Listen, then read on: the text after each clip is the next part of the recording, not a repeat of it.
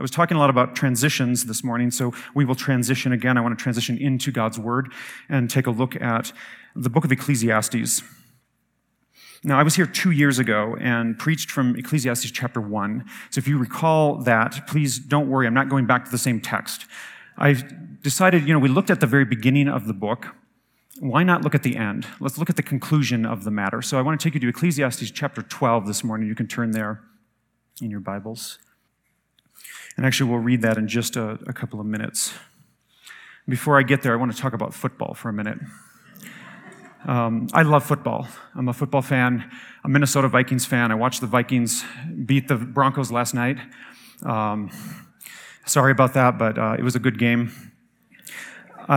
I used to play a little bit of football every Sunday after church. In fact, my brother and I would gather up a group of friends, young guys our age, and we'd go out into a grassy field behind our church, and we would throw the football around. We'd play a game of pickup football. And as you know, football can be a rough sport. People can sometimes get hurt. Aggression can become unbridled at times. And on one occasion, I went in and made a hard hit on my brother. We were playing touch football, but for whatever reason, I just hit him. And he went down and he hit his head. Now, everything came out okay in the end, but he did suffer a concussion. He suffered a concussion. He lost his short-term memory for a couple of days. So my job during that time, my penance, if you will, was to stay by his side and to answer his incessant questions about what had happened to him. So for a couple of days, every few minutes, he would ask, what happened? What happened? And I had to explain to him that we were playing a game, we were playing football. I hit him, he fell down, hit his head, and it was my fault. This was a very unpleasant thing for him. It was honestly a very unpleasant thing for me. I had to serve as his short-term memory for those couple of days. Now, I bring this up because the ability to remember is a vital function of the human brain. When this function is lost to Alzheimer's, to dementia, to trauma to the head, we suffer, don't we? We suffer. Memories are precious to us, I think, because memories remind us of where we've been, and memories give us context for where we are. Now, I think we all have things we wish we could forget, probably embarrassing moments or difficult times in our lives, maybe abuses from the past, things of that nature. But there are also things we wish we would never forget. A graduation from high school or college, that sort of thing, our wedding day, the birth of a child, those sorts of events. Those are important things. Memories can elicit both pain and joy. And we're all guilty, I think, of forgetting things at time, aren't we? Sometimes we choose to forget. Sometimes we stop learning. Sometimes we stop exploring. Sometimes we stop asking the right kinds of questions, making connections between past and present. And if we're not careful, we stop remembering the most important things in life. I think you already know this, though. I'm not telling you anything you don't already know. In fact, that's why you're here today, right? You're here to remember. You're here to remember your Creator. And that's why we keep coming back to church week after week, right? To remember. We need to hear the story just one more time. We need to be reminded of our sin just one more time. We need to be led just one more time to the cross of Jesus Christ in repentance. We need to remember. And that's why I wanted to take you to Ecclesiastes chapter 12 today, because Ecclesiastes 12 really focuses on this idea of remembering. Remember the Creator. So why don't we go ahead and read this chapter.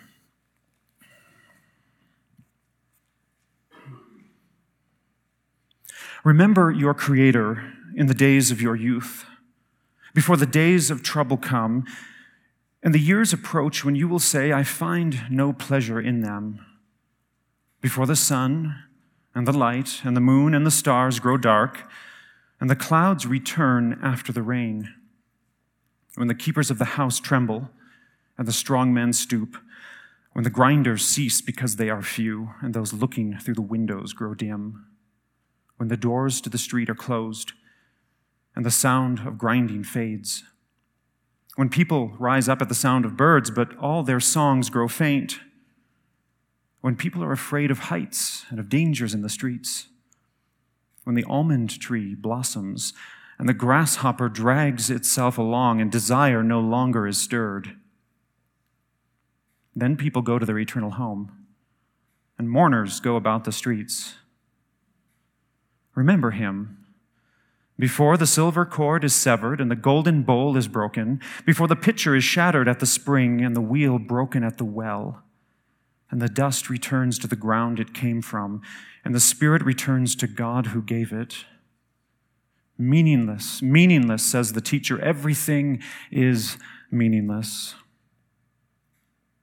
Not only was the teacher wise, but he also imparted knowledge to the people. He pondered and searched out and set in order many proverbs.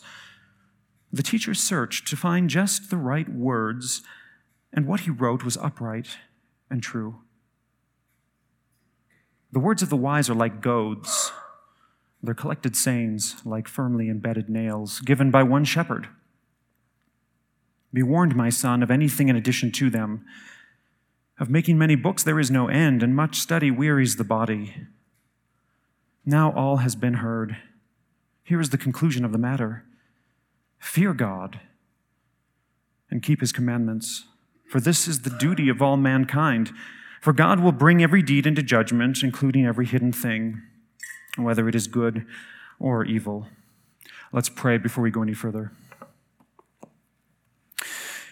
Father God, your wisdom is like firmly embedded nails, as we see in this passage, nails that anchor us in the truth. And we ask, Lord, that you would teach us your statutes, teach us your laws, teach us your truth, incline our hearts toward you. In Jesus' name we pray. Amen. Remember your Creator. Remember. Let's begin with a little bit of context here. A very basic outline, something you can do here is just divide this text into two parts. We have verses 1 through 8, which conclude the teaching of the Ecclesiast, the Qoheleth. And then we have the epilogue that comes at the end. That would be verses 9 through 14. So verses 1 through 8 conclude the teaching of the Ecclesiast. And just a little background here, the word Ecclesiast is a Greek word, which is translated from the Hebrew Qoheleth. These are difficult words because they don't have a direct translation into modern English. So some versions of Scripture will say teacher. Sometimes you'll see the word preacher in your Bible. You could interpret this as philosopher or simply as he who assembles the people in order to bestow wisdom upon them. That would be probably the most accurate translation of this word. So here we have this philosopher, and he ends his instruction in the same way he began it, basically by reminding us of the meaninglessness of a life devoid of God in a short, painful, unsatisfying existence under the sun. Then in verse 9, we see a kind of narrative shift that takes place from first to third person, and here's where the narrator takes over and provides a kind of epilogue, a conclusion. So you can almost picture this philosopher standing on the stage, standing up front. The spotlight begins to fade to black as he speaks his final words in this rambling discourse about the meaninglessness of life. And then the voice of the narrator takes over and gives a summary and explains the meaning of this teaching. So what is the point of this rambling speech? Well, the point of it is to remember the important things.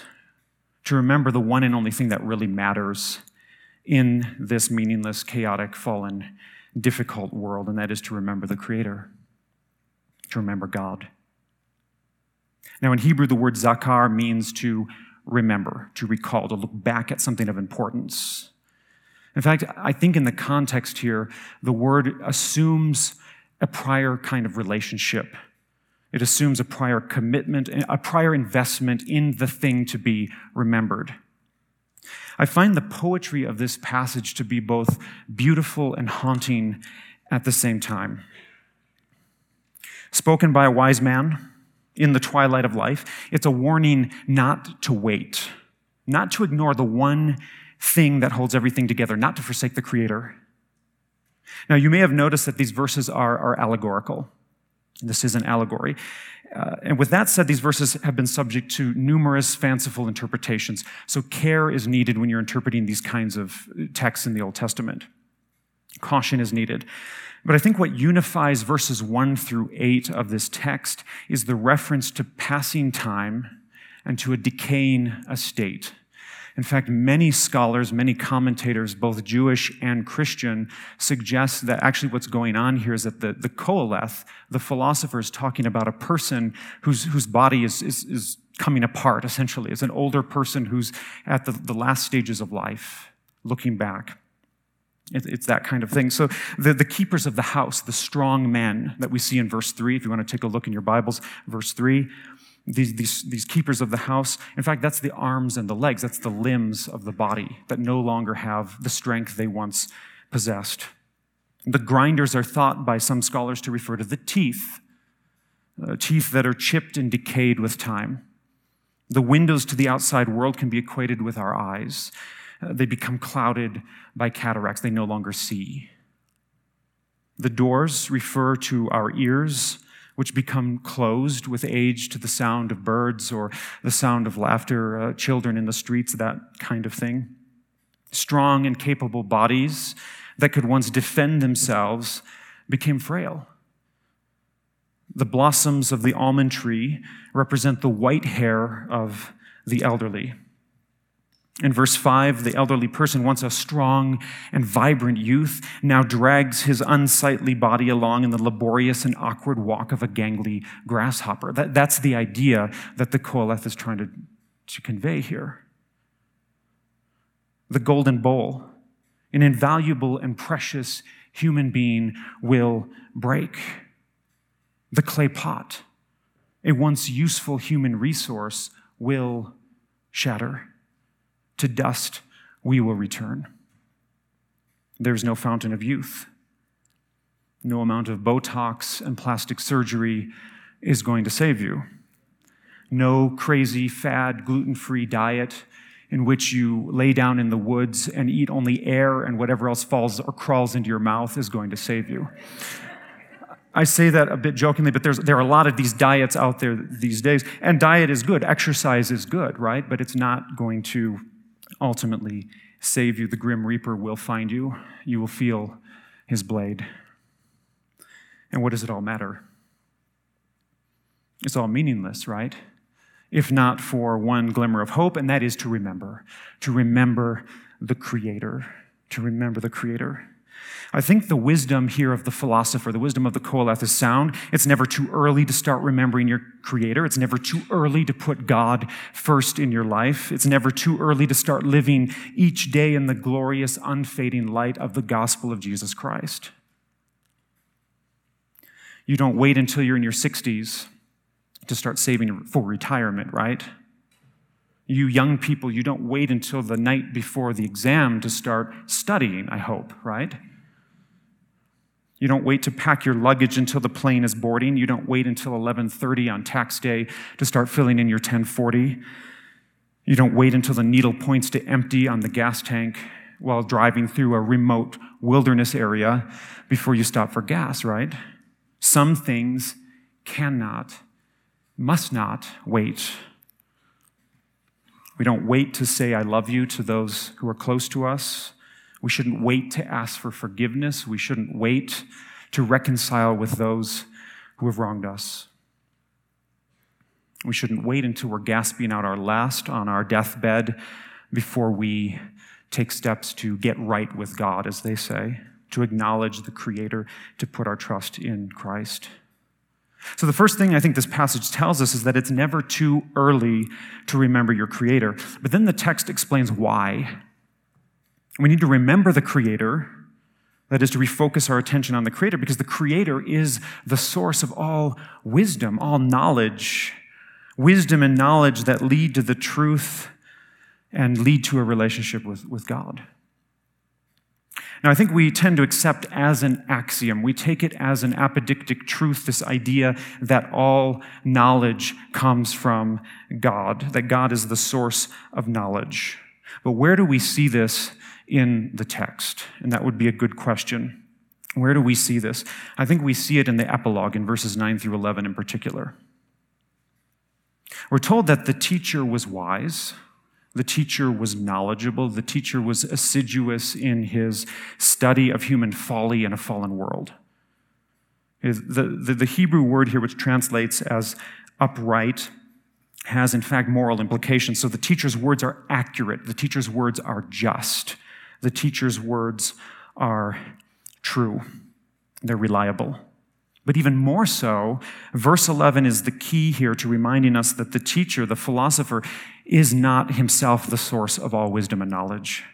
Ultimately, wisdom is given by one shepherd, and that shepherd is God himself. Now, my reasoning in thinking that the shepherd here refers to God in this passage is twofold. First, the term teacher has been consistently used throughout the book of Ecclesiastes to refer to the author of the text, which means that there's very little reason here at this point to refer to him as the shepherd. So the context here seems to be distinguishing between two different people. Second, the Jewish readers of this literature would no doubt have been familiar with the metaphor of God as shepherd of the people. One obvious example is Psalm 23, right? The Lord is my shepherd. Genesis 49 uses this terminology as well. When Jacob is giving his blessing to his children, he uses this term to describe God. God is the shepherd of the people. So that would be, I think, my reasoning here for understanding the Qoheleth and the shepherd to be two different people. I think that would be the most natural reading of this passage. And I think this makes sense, really, because humans are cognitively limited. I think we all get that, right? There's a lot we don't know. There's a lot we don't know that we don't know. And speaking from personal experience, the more I study in issues related to human knowledge, the less confident I am in what I think I know about the world. And it's kind of a depressing thought, actually, when you really get thinking about the subject. I'm currently doing PhD studies in epistemology, which is the theory of knowledge, so studying these kinds of questions related to skepticism. And it's really quite amazing how little we know, and you really start looking at things. Knowledge is a bottomless pit. One of the most pervasive, one of the most pernicious problems, not only in philosophy, but even in theology, is the problem of skepticism. Skepticism about knowledge, skepticism about religious knowledge, about God. And these are serious problems. If you give the subject any amount of thought, you realize that skeptical scenarios are lurking behind almost every knowledge claim that we allege to possess. And it's a bit startling. It's humbling to realize how little we know, but at the same time, the idea is not to despair in this. We should not despair, especially as followers of Christ. As Christians, we should not despair, because the passage tells us that knowledge is both possible and essential. Studying, reading, writing, these things are not a waste of time. On the contrary, we need the right kind of knowledge. That's the point of this text. We need the right kind of knowledge, and we need to put knowledge in its proper context. True knowledge comes from the Lord. One of the few things I truly am convinced of is this: fear of the Lord is the beginning of wisdom, and knowledge of the Holy One is understanding. We read that in the Proverbs. Knowledge of God is prerequisite to true wisdom. Earlier we sang in one of the songs, in the first stanza of that last song, God is unknown. I would take some issue with that, in fact. God is known. God reveals himself through Scripture and through Jesus Christ. We have to know God rightly if we're going to know the world rightly. Does that make sense?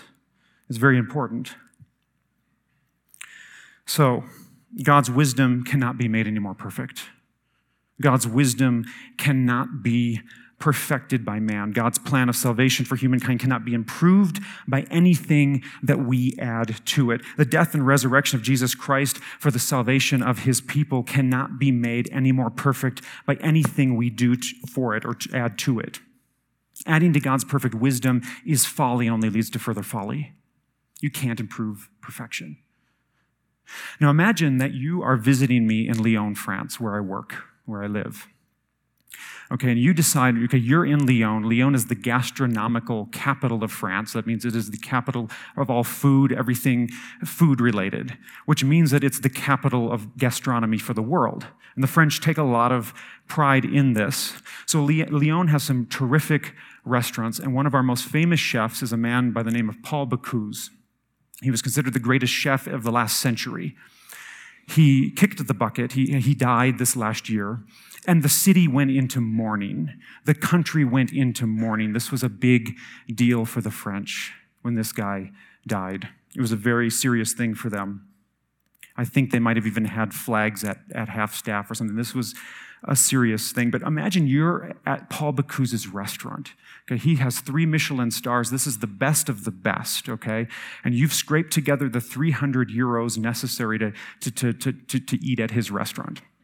So you're there, you've been ushered into this opulent dining room, and you decide that you're just going to go with something simple, something classic. We'll say a filet mignon, something like that, okay? And you know that this piece of meat will be cooked to perfection. You know it will be seasoned to perfection. You know it will be garnished just right. Everything will be perfect about this meal. And so the food is brought out and set in front of you.